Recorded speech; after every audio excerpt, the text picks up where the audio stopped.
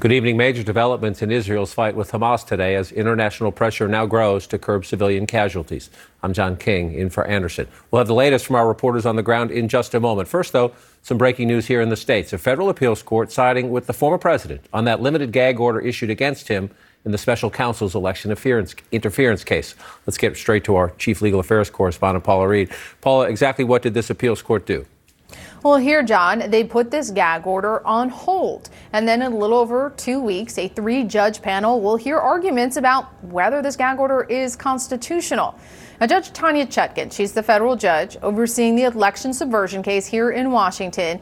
She imposed a broader set of restrictions on former President Trump at the request of prosecutors. And those restrictions bar him from targeting witnesses in the case, members of the court staff, and the special counsel's office. But Trump's lawyers have argued that this was unconstitutional, that as a candidate for office, that there's a very high bar for restricting his speech. But Judge Chutkan has said, look, your First Amendment yields to the orderly administration of justice. She said in one of the court hearings, she said, look, I have a trial to oversee here, and I can't have him attacking people who are just trying to do their jobs or comply with their civic duty. So in just a few weeks, this will go before this panel. On the panel will be 2 judges appointed by former President Barack Obama and 1 appointed by President Joe Biden. So you say that panel, Paul, in a few weeks. What are the practical implications then between now and then, for the former president? Well, John, this is a test. This is a test of the judicial system. He is not bound by these restrictions, but if he starts to violate them, he's really going to help make the government's case for them. And that's exactly what's already happened here. Judge Chutkan already put a pause on her own gag order while these appeals played out. And what did he do? He made a series of statements attacking, among others, key witnesses in the case. So it was reinstated. So he has a choice here whether he wants to resume these attacks and help the state make its case. But this larger question, John, of the extent to which you can restrict the speech of someone who is running for the White House, who is also a defendant across multiple jurisdictions, this has never been contemplated by the courts before. So this is something that could potentially make its way all the way to the Supreme Court. Now, whether they want to get involved in this, that's an open question. Well, we will find out soon enough, I suspect. Paula Reed, thank you so much. And we're going to have much more tonight on the legal issues facing the former president and his family, specifically their testimony in a New York civil fraud case that threatens their business empire. That's just ahead. Now, though, the Israeli-Hamas war. And we want to warn you, this was a bloody, graphic scene outside the largest hospital in Gaza today after an Israeli airstrike on a nearby ambulance.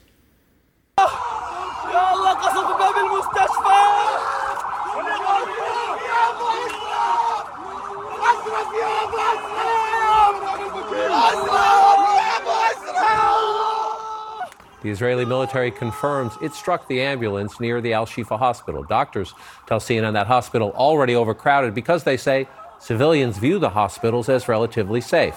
The IDF claims the ambulance was, quote, being used by Hamas, unquote, and that a number of Hamas operatives were killed in that strike. Officials at the Hamas-run health ministry say 15 were killed and dozens wounded in the ambulance attack. Now, CNN cannot confirm either of those claims. The health ministry also says the ambulance was part of a medical convoy headed toward Gaza's southern border. The International Committee of the Red Cross says it was made aware of the convoy, but was not a part of it. The strike comes days after 2 separate strikes on the largest refugee camp in Gaza, and late word tonight that Israel could soon be changing tactics in the coming days. A senior Biden administration official telling CNN they expect Israel's air campaign to, quote, decrease in what we've seen. The officials say there will be, quote, more of a tactical focus on the ground campaign. It will be aimed, those officials say, at clearing out the tunnels under Gaza that Hamas operates. The ambulance attack coming the same day that the United States Secretary of State Antony Blinken visited the region. Here he is with the Israeli President Isaac Herzog. Blinken also spent time with Prime Minister Benjamin Netanyahu and Israel's war cabinet before he headed to Jordan. Secretary Blinken stressing the need to protect Palestinian civilians. However, Netanyahu said today he opposes any ceasefire, even a temporary one, unless Hamas frees all hostages that it holds. Violence also today in Israel. A CNN camera crew was in Sderot near the border with Gaza and recorded one of at least 2 rocket attacks on the Israeli city.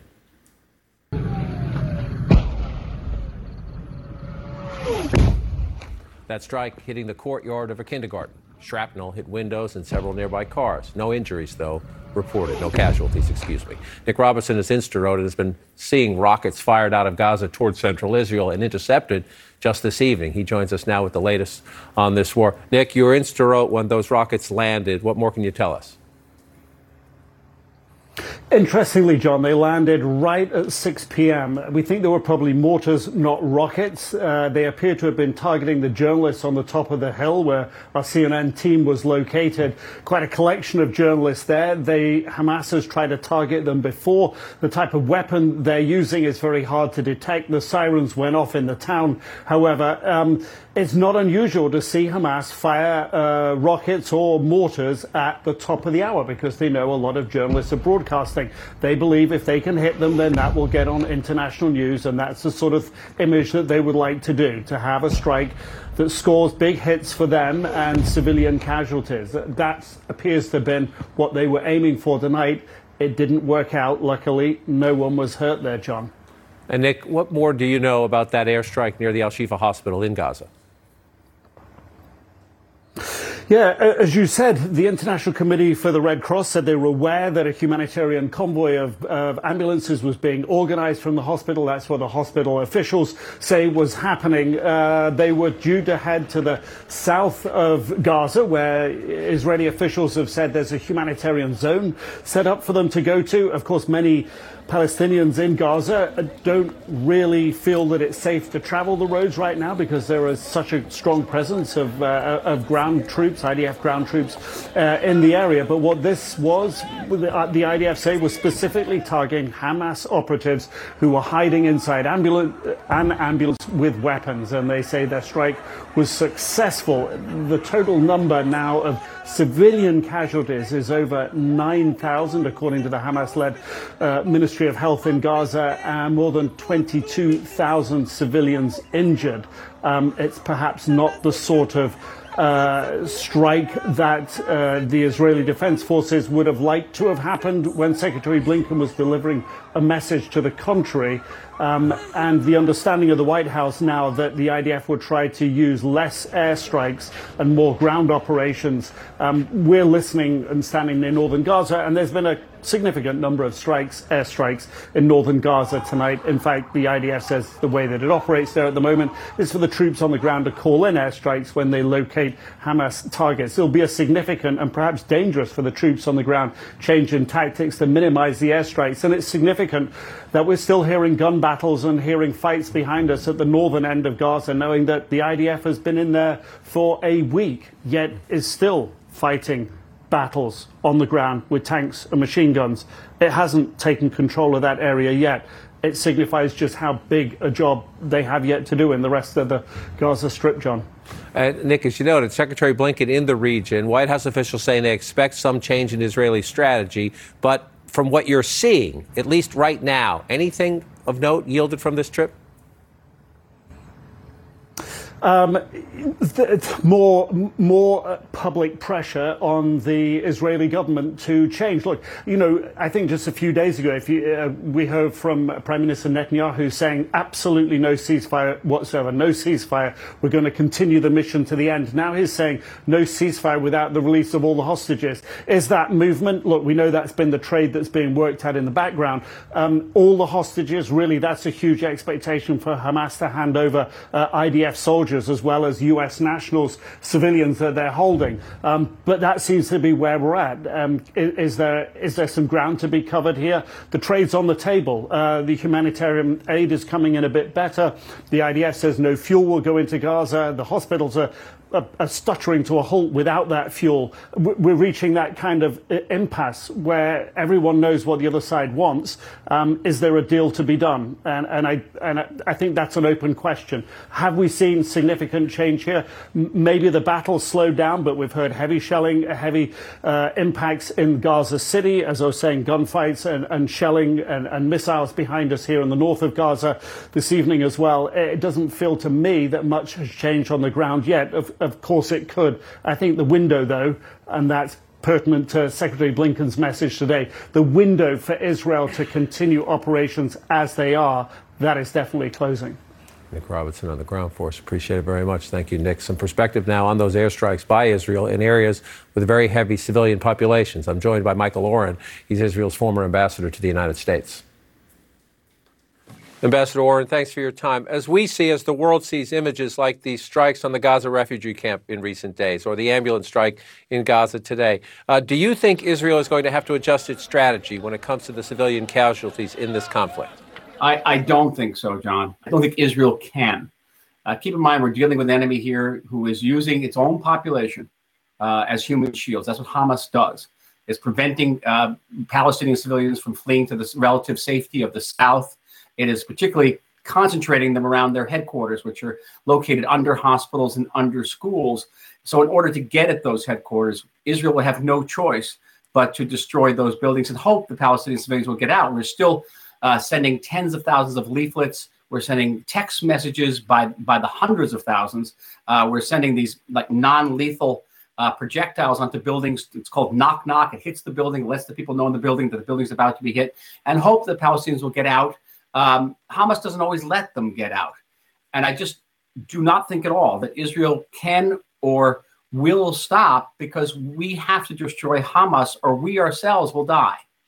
Point taken, but you hear the conversation around the world. Help us with just today's diplomatic events. Put them in perspective. What do we take away? What do you take away from the fact that Prime Minister Netanyahu appeared to say no to Secretary of State Blinken after he visited today? And not surprising, because among the Israeli population, the notion of a humanitarian pause is very unpopular. Keep in mind, we have the families of 240 hostages who've been taken by Hamas. The humanitarian system, if you will, in Gaza is their only leverage to get back from Hamas some indication of the whereabouts of their loved ones, even whether their loved ones are in captivity. Many of these families don't even know whether their loved ones are in captivity. They're missing. To have the Red Cross visit the hostages, nothing. Israel will have no leverage. So we have internal politics, as Americans have internal politics. And I think that there's also a fear that any aid that gets into Gaza will find its way into Hamas. And why supply our enemy with vital supplies? That will only cost us in terms of our soldiers' lives. Sometimes words used by diplomats matter. Help us understand here. Is there a difference, in your view, between what the United States calls a humanitarian pause and what the Prime Minister calls a temporary ceasefire? It's a very good question. A pause is essentially a temporary ceasefire. It depends whether it's geographically located. You can have a pause in a certain part, for example, of southern Gaza for a certain population that is missing a certain degree of food or medicine. And I think it's very important to point out, John, that I'm not a spokesman for the state of Israel. I'm a private citizen today. And I understand where Secretary of State Blinken is coming from. America has internal politics. I understand the administration is under increasing pressure from its own party, certainly for international partners, about the rising civilian casualty rate in Gaza. And so I understand where he's coming from. And I would hope that Israel would find a way at some point to let these pauses and these limited corridors go through. At the end of the day, I think it's in Israel's interest as well, because we have to create time and space for our army to do what it has to do, which is basically save this country. And we won't have that time and space if international pressure is mounting for a ceasefire. And a ceasefire means Hamas wins. Simple as that. A ceasefire means Hamas gets away with mass murder. I accept the point. You're a private citizen now, but you're very well plugged in Israeli politics and with the Israeli government. We have seen the release of some hostages since the war began.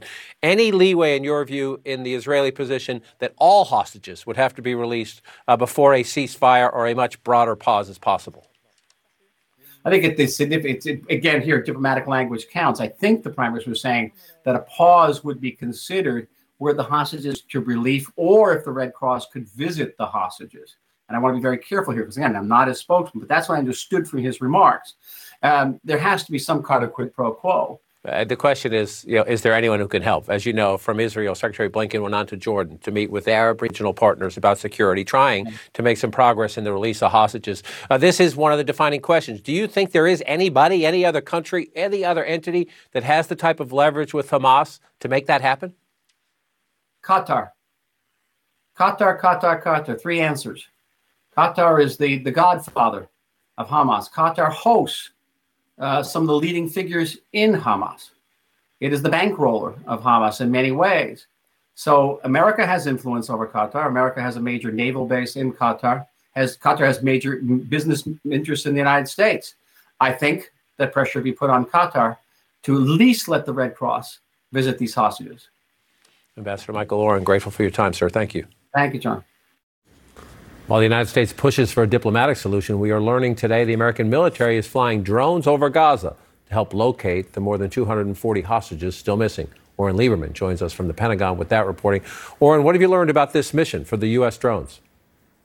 John, these drones fit into the bigger effort from the Biden administration and from the military to try to help Israel in any way it can when it comes to the intel aspect and the planning aspect of the hostage rescue effort. We have seen flight tracks on flight tracking websites showing what are unidentified aircraft on the flight tracking websites, but what we have since learned from multiple U.S. officials are American drones circling repeatedly over southern Gaza in an attempt to try to gather any sort of information, anything that can help the U.S. and Israel identify where the hostages are or where a hostage rescue effort could or should proceed. Now, it's unclear if there has been any breakthrough on that. We haven't heard that they've located the hostages or gotten a clear sense of where they are. But that effort continues, and it's been ongoing since October 7th, again, to try to help in any way possible to try to move forward the hostage rescue effort. Now, it's important to note these are unarmed surveillance drones. They are not part of targeting, so they're not passing targeting info onto the Israelis or intel used in targeting. It is solely and narrowly used to try to gather intel to try to find some sort of progress on the effort to rescue hostages, John. To that end, tell us more about the MQ-9 Reaper drone. Is that what we're talking about here? And who in the United States military is responsible for flying them over Gaza?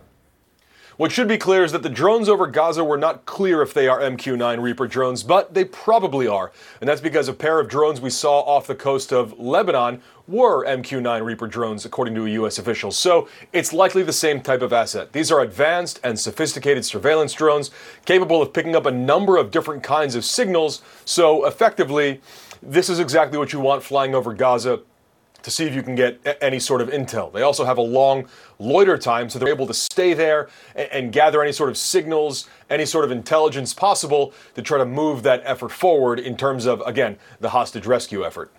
Oren Lieberman at the Pentagon, thank you so much. And there's still much more to come tonight. The head of Hezbollah hasn't made a public speech in about 17 years. Well, today, he uttered his first words in public, praising the October 7th attacks, and he spoke about whether the war Israel is fighting could escalate beyond Israel's northern border, where, of course, Hezbollah is located. Also, more tonight on the former First Family's legal issues. Eric Trump testified today, and we'll tell you what he said about his father doing the same thing next week in their New York civil fraud trial. This show is supported by BetterHelp Online Therapy. What's the first thing you'd do if you had an extra hour in your day? Maybe you'd go hiking or take a much-needed nap. A lot of us spend our lives wishing we had more time. The question is, time for what? If time was unlimited, how would you use it? BetterHelp wants you to know that now's the time to choose happiness, and working with a therapist can help you get closer to a more blissful you. Therapists are trained to help you figure out challenging emotions, and they teach productive coping skills, giving you a greater sense of confidence to face your stress and anxiety. With BetterHelp, you get the benefits of in-person therapy. Plus, it's more convenient, more accessible, and more affordable. BetterHelp has connected over 3 million people and counting with licensed therapists, all 100% online. Learn to make time for what makes you happy with BetterHelp. Visit BetterHelp.com/AC360 today to get 10% off your first month. That's BetterHelp, HELP.com/AC360. Hey, John Favreau here. There's no shortage of political takes in 2024, but quantity doesn't cut it. We need a better conversation about the latest, biggest election of our lives. On Pod Save America, me and my co-hosts cut through the noise to help you figure out what matters and how you can help. Every Tuesday, Wednesday, and Friday, Pod Save America is breaking down the political news that makes us laugh, cry, and snap our laptops in half. Expensive year for laptops. Make sure to check out new episodes of Pod Save America on your favorite podcast platform or our YouTube channel now. Israel's military says it is on a, quote, very high level of alertness at its northern border with Lebanon. While skirmishes occur almost daily, the announcement comes a day after an unusually strong exchange of fire with Iran-backed Hezbollah. And after the leader of Hezbollah today made his first public remarks since 2006, praising the October 7th attack on Israel. It was an action that was heroic, brave, innovative, and it was very well executed. It was great. It was a huge earthquake in the region. Nasrallah also threatened the possibility of an escalation of fighting on Israel's northern border, but he did not directly state that Hezbollah is planning to launch a larger fight. Let's get to CNN's chief national security correspondent, Jim Sciutto. Jim, you've been in that region for quite some time. You've seen the skirmishes day to day. What is the current state of play, and how is the Nasrallah remarks being interpreted? You could read them any number of ways. Well, John, there was an enormous amount of anticipation in advance of this speech, fear even here in northern Israel, that Nasrallah would announce a major escalation in this war. We were in the midst of Israeli live fire exercises yesterday, preparing for the possibility of an escalation. We saw Israeli military leaders saying they were on a very high state of alert, and we witnessed that high state of alert here. We were on a hillside in a northern city earlier today where they were posting lookouts to look for potential rocket strikes. In the end, Nasrallah said that such an escalation is on the table, in his words, but he did not order it yet. He said that it would depend on Israeli military action, Israelis' decisions going forward. That's notable because you may remember that the concern had been that if and when Israel began major ground operations inside Gaza, that might be the trigger. In fact, we've seen the beginning of major ground operations inside Gaza, and that has not triggered that major response from Hezbollah yet. I will tell you, though, that does not mean that the alarm here is gone. You still have large swaths of the northern part of this country that have been evacuated. Those people are not going home anytime soon. And those 70,000 Israeli forces that have been stationed on the border in anticipation of such an escalation, they're not leaving either, John. Jim Sciutto, thanks so much for that reporting. Let's add to it now with perspective from Rami Igor. He's a former chief of hostages at MIA unit of the Mossad, the Israeli intelligence service. Rami, grateful for your time tonight. As we mentioned, the IDF says the Israeli military is on, quote, very high level of alertness at that northern border. Where do you see this headed there, especially after the Nasrallah speech? Nasrallah's speech was very interesting in many respects. One thing is Nasrallah is telling us that he was not pre-informed of the Hamas operation in Israel. He and the Iranian, his backers, did not know anything about what the Hamas did. He reiterated that this is a Palestinian question and it's not a Lebanese question. He really, in many ways, disconnected himself from what's happening in the Gaza Strip. But he said, we have been there in the war since the 8th of October, which is true in a way. They have been in light skirmishes, and they have been put down by the Israeli army, as your correspondent said before, which is stationed there. Nasrallah, it looks like he does not want to be connected. Nonetheless, Nasrallah, like Hamas, is not predictable. And the Israelis should take his words with a pinch of salt and see what happens. Well, that's the fascinating point, because you could read what he said a couple of different ways. So what do you see as the threat, the possible threat from Hezbollah? And we have so many Israeli troops on the northern border, which obviously could be used in Gaza if you thought it was safe to do that. But the IDF, at least at the moment, does not think that's the smart move. What's your assessment? I don't think that the IDF needs any more troops in the Gaza Strip. There's enough troops down there. Remember, Gaza City is not a very big place. There are enough troops there. They're working slowly. It's a war of attrition. The Hamas is underground, and it's coming out once in a while from the piers and fighting the Israeli troops.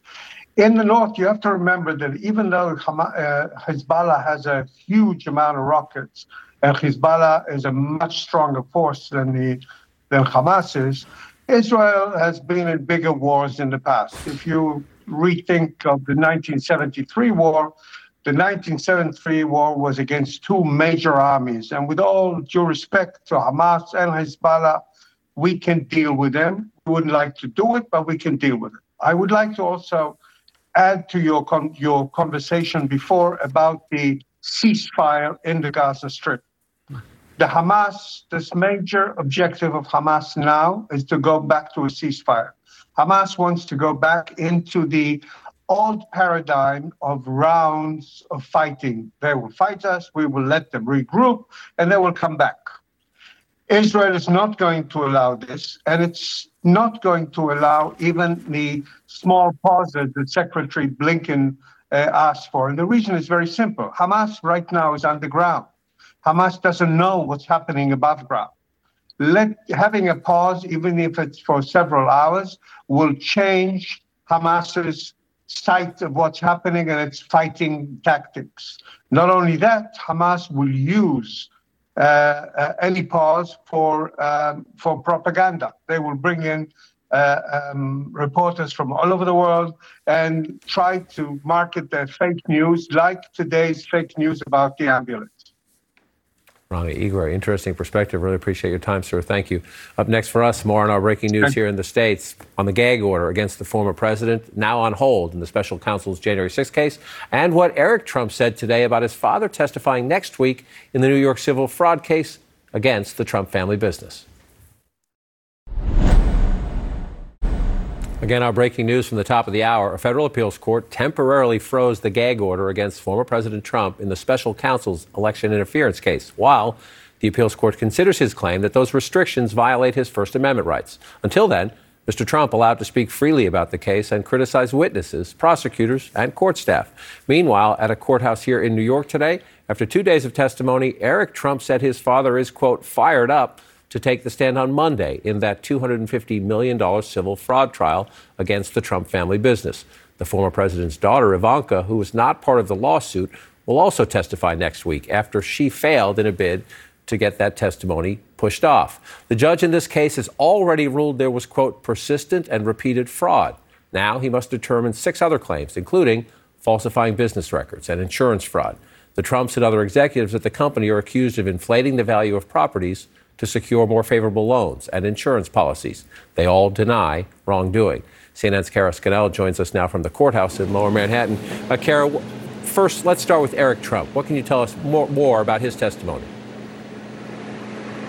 Yeah, so this was Eric Trump's second day on the stand. He testified for a total of 4 hours over 2 days. And today in his testimony, he was standing by the accuracy of these financial statements, the ones that the judge has already found to be fraudulent. He said that he was speaking with attorneys and lawyers, and he was comforted by them that these were, quote, perfect financial statements. And he said he was more than happy to sign them. He also said he would not have signed any statements that he believed to be inaccurate. So really doubling down on the accuracy of the statements. And also today, the judge extending the gag order in this case, saying that it no longer just applies to the former president, but also applies to the attorneys in this case. He was saying that no one can talk about any of the communications the judge has had with his law clerk. It has been something that Trump's attorneys have brought up repeatedly during the trial, saying that there is a perception of bias by the law clerk who is passing notes to the judge. The judge saying now that is off limits. He said they've received hundreds of threatening emails, letters, and packages to his chambers, and he said that far outweighs Trump's First Amendment rights. John?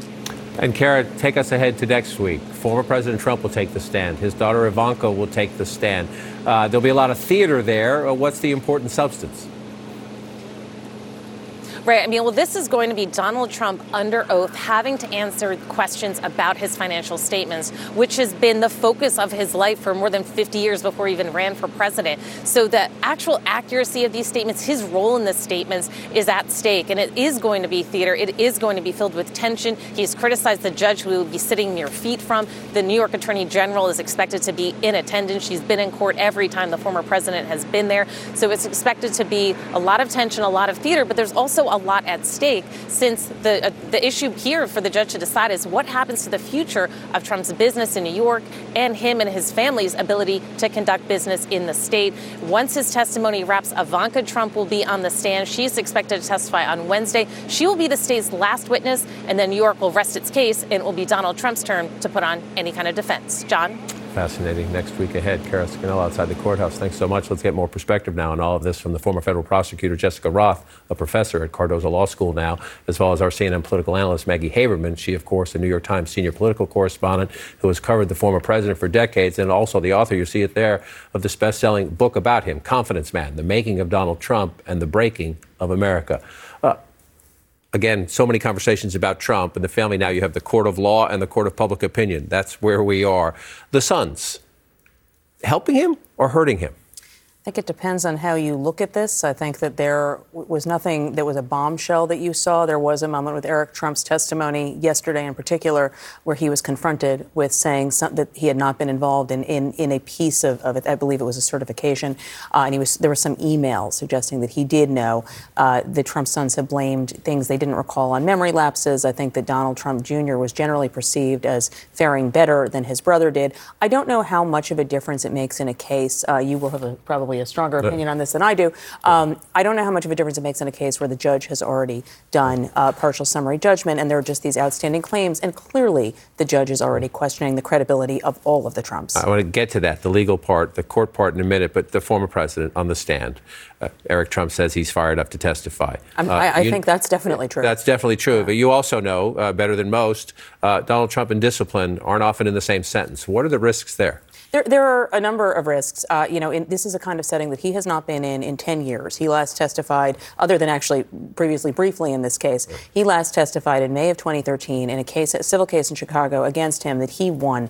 A lot has happened since then. This is going to be a performance. In one-on-one direct interpersonal confrontation, he tends to back off. I don't see that being the case here. He is so angry. He has had some time to look at how this courtroom is, how this judge is, because he's been sitting in the trial in the courtroom, which he didn't have to do over a couple of days. But who knows? I mean, he has a history of, making extemporaneous remarks during depositions that don't always help him. If he gets himself all worked up, we could see him get himself in trouble. I do think you are seeing, just one pause here in terms of what he might be attempting to do. He's not good at discipline, but he can be good at theatrics. And they are clearly trying on the Trump team to try to create a trail to accuse the judge of bias and conceivably ask for a mistrial. So let's come to those legal points. So let's start first with the testimony of the sons. Did you see anything that actually helps the Trump family defense?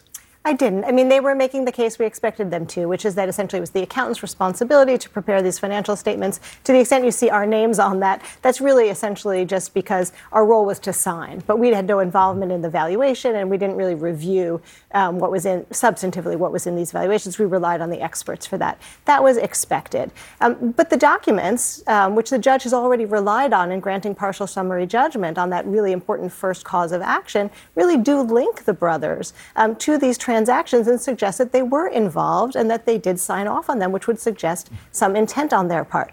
Now, what remains for the judge to decide in the remaining causes of action is whether they actually did intend to defraud, as opposed to just have involvement in the creation of statements that were objectively false and fraudulent. So the judge is going to be making a credibility determination in evaluating their denial that they acted with intent to defraud. And to Maggie's point about the former president on the stand, he is clearly trying to make the case this is not fair. He's not being treated fairly. There's been this dust up and back and forth continuing throughout the week over the judge's clerk and characterizations of whether the clerk is being fair or not. Do you see, if you were on the Trump legal team, do you see enough seeds there to put together a path for an appeal?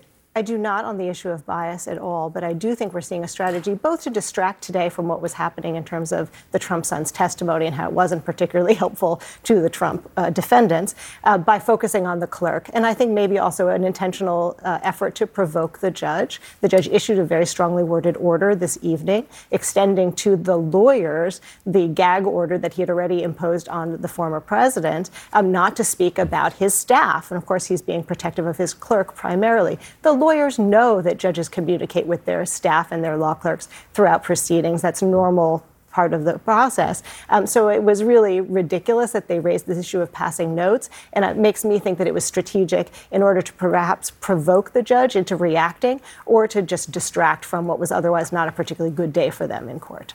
Jessica Roth, Maggie Haberman, grateful you're both here tonight to help me understand all that. Thank you. Thanks for coming in. And coming up for us for the third straight day, those desperate to leave Gaza through the Rafah crossing into Egypt, some have been able to do so. We'll take you live to Cairo next.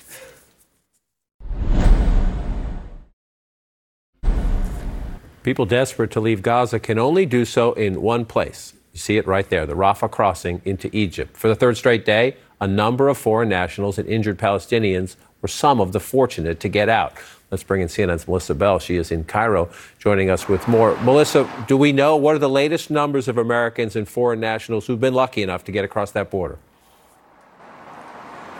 Well, we know, John, first of all, that there were just over 350 more foreign nationals that made it through Rafah to the safety of Egypt today. As for Americans themselves, the latest White House figures that they put out yesterday was just over 100. But this is, of course, extremely fluid, and the numbers are changing all the time. It is a very complicated system at the Rafah crossing. We've been speaking to people coming out.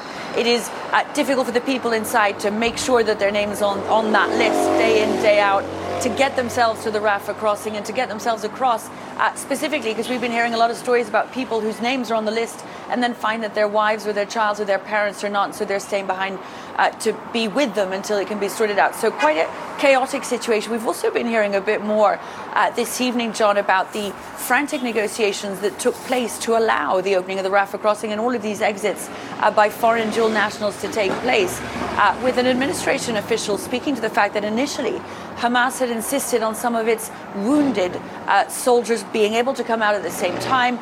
That was pushed back on very firmly by Israel and the United States. A second round of negotiations led to the agreement that in the end led to that breakthrough that we saw on Tuesday.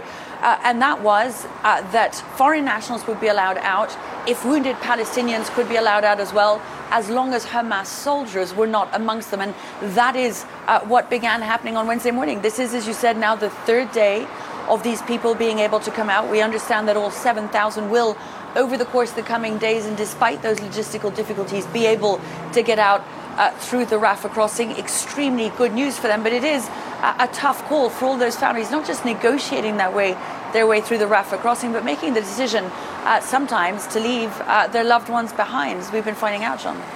Melissa, tell us more about what you're hearing. You're telling these personal stories, these painful stories, not just about the process, but about what the Gaza they've left behind. That's right. Remember that a lot of these people coming out are essentially either aid workers or people who had ties to Gaza. So Palestinian Americans, for instance, many different nationalities who'd been visiting with family and found themselves on the 7th of October on the wrong side of the border. So these are people who've witnessed very closely what's happened over the course of the now nearly month of this war. And for many of them, we've been finding out that it was extremely hard to decide to leave, however dangerous and desperate the situation inside. We met, for instance, this morning, John, with a couple who left on Wednesday, some of the very first to get out, an Italian aid worker and his Palestinian wife, who were some of the first people on that list. And yet, the decision was not an easy one. So many people are talking about this coming out as a victory for us, but it's not a victory. It's a loss for everyone. To be honest, since yesterday I was already regretting going out, because the entire day I was unable to reach my family. So I couldn't even tell them that I made it safely and I'm okay. And I know that's my mom. She actually begged me to go out. For me, I wouldn't have done it. And I still feel I shouldn't have gone out. The survival guilt. Of course, we expect, nonetheless, that process to continue over the coming days. And of course, given what this young couple told us, which is that every day things seem to be getting worse, you can expect that a lot of people will be having an extra sense of urgency, getting them down to the Rafah gate to see whether or not their names appear on that list, John. Melissa Bell in Cairo. Melissa, thank you so much. It's been nearly 1 month now, as Melissa noted, since the Hamas attack on Israel and the kidnapping of the estimated 240 people who are now thought to be hostages in Gaza. 10 were believed to be Americans. The hope is those U.S. drones we spoke about earlier in the program will help find and locate them. But who are the Americans, and what do we know about their abductions? Randy Kay has more. Israeli-American citizen Liat Bainin hid in a safe room when Hamas attacked the Nir Oz kibbutz. Her father, Yehuda Bainin, told CNN his daughter and her husband are both missing. Yehuda says Liat is a 49-year-old high school civics and history teacher who also works as a tour guide at Yad Vashem, the World Holocaust Remembrance Center in Jerusalem. Until they're back home safely, I'm not going to let myself get overly confident or overly hopeful that there'll be a sound resolution to this crisis. The parents of Omer Nutra are waiting for their son's safe return. Omer was in a tank, so we know that he was taken out of the tank. We saw him walking. Omer Nutra grew up in New York, where his parents, Orna and Ronan Nutra, still live. He moved to Israel for a gap year before college and ended up joining the Israeli military. He was taken hostage while in his IDF uniform. His parents last spoke with him just hours before the attack. Ronan immediately tried to contact him and call him. There was no response, of course. Omer Nutra turned 22 a week after being taken hostage. These images show 23-year-old Hirsch Goldberg Poland being led away by Hamas after his left hand and part of his arm had been blown off by a grenade. Hirsch had been sheltering with dozens of others at the music festival when the gunman attacked. I personally feel like we have to keep running to the end of the earth to save him. And there are also the moments in this universe that we now live where you say, maybe he died on the truck. Maybe he bled out in that truck. Maybe he died yesterday. Maybe he died 5 minutes ago. This is what American-Israeli citizens Judith Weinstein Hagi and her husband Gadi Hagi saw as Hamas moved across the border from Gaza to Israel. Judith, who is 70, and Gadi, 72, were on their regular morning walk when the attack began. The couple's daughter tells CNN her parents were about 1.5 miles from their home in the Nir Oz kibbutz. Their daughter, Iris Hagi Liniado, said her parents tried to call for help. My mom is 70 years old, like why would they kidnap a 70-year-old? Their daughter told CNN that a paramedic said her mom told him they'd been shot by terrorists on a motorcycle. The daughter also confirmed that her parents' phones last pinged from Gaza.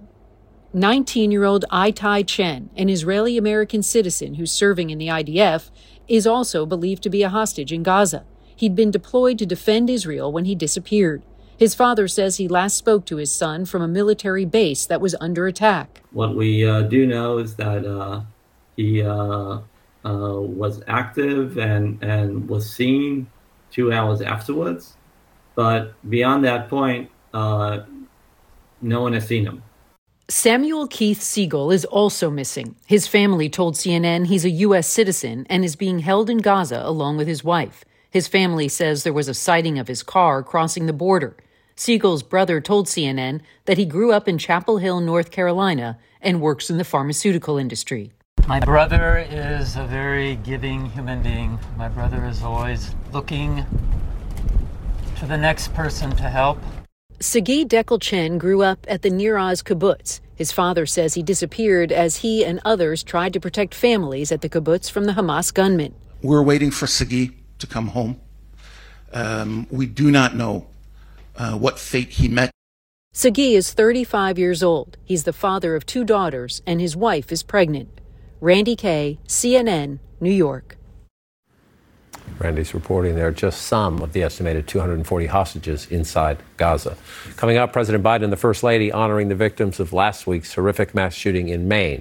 More on that and who else is in Lewiston to comfort those impacted. That's next. The President and First Lady visited Lewiston, Maine late today to honor the 18 people killed and 13 injured in last week's mass shooting. They paid their respects to families and victims of the massacre after meeting with first responders.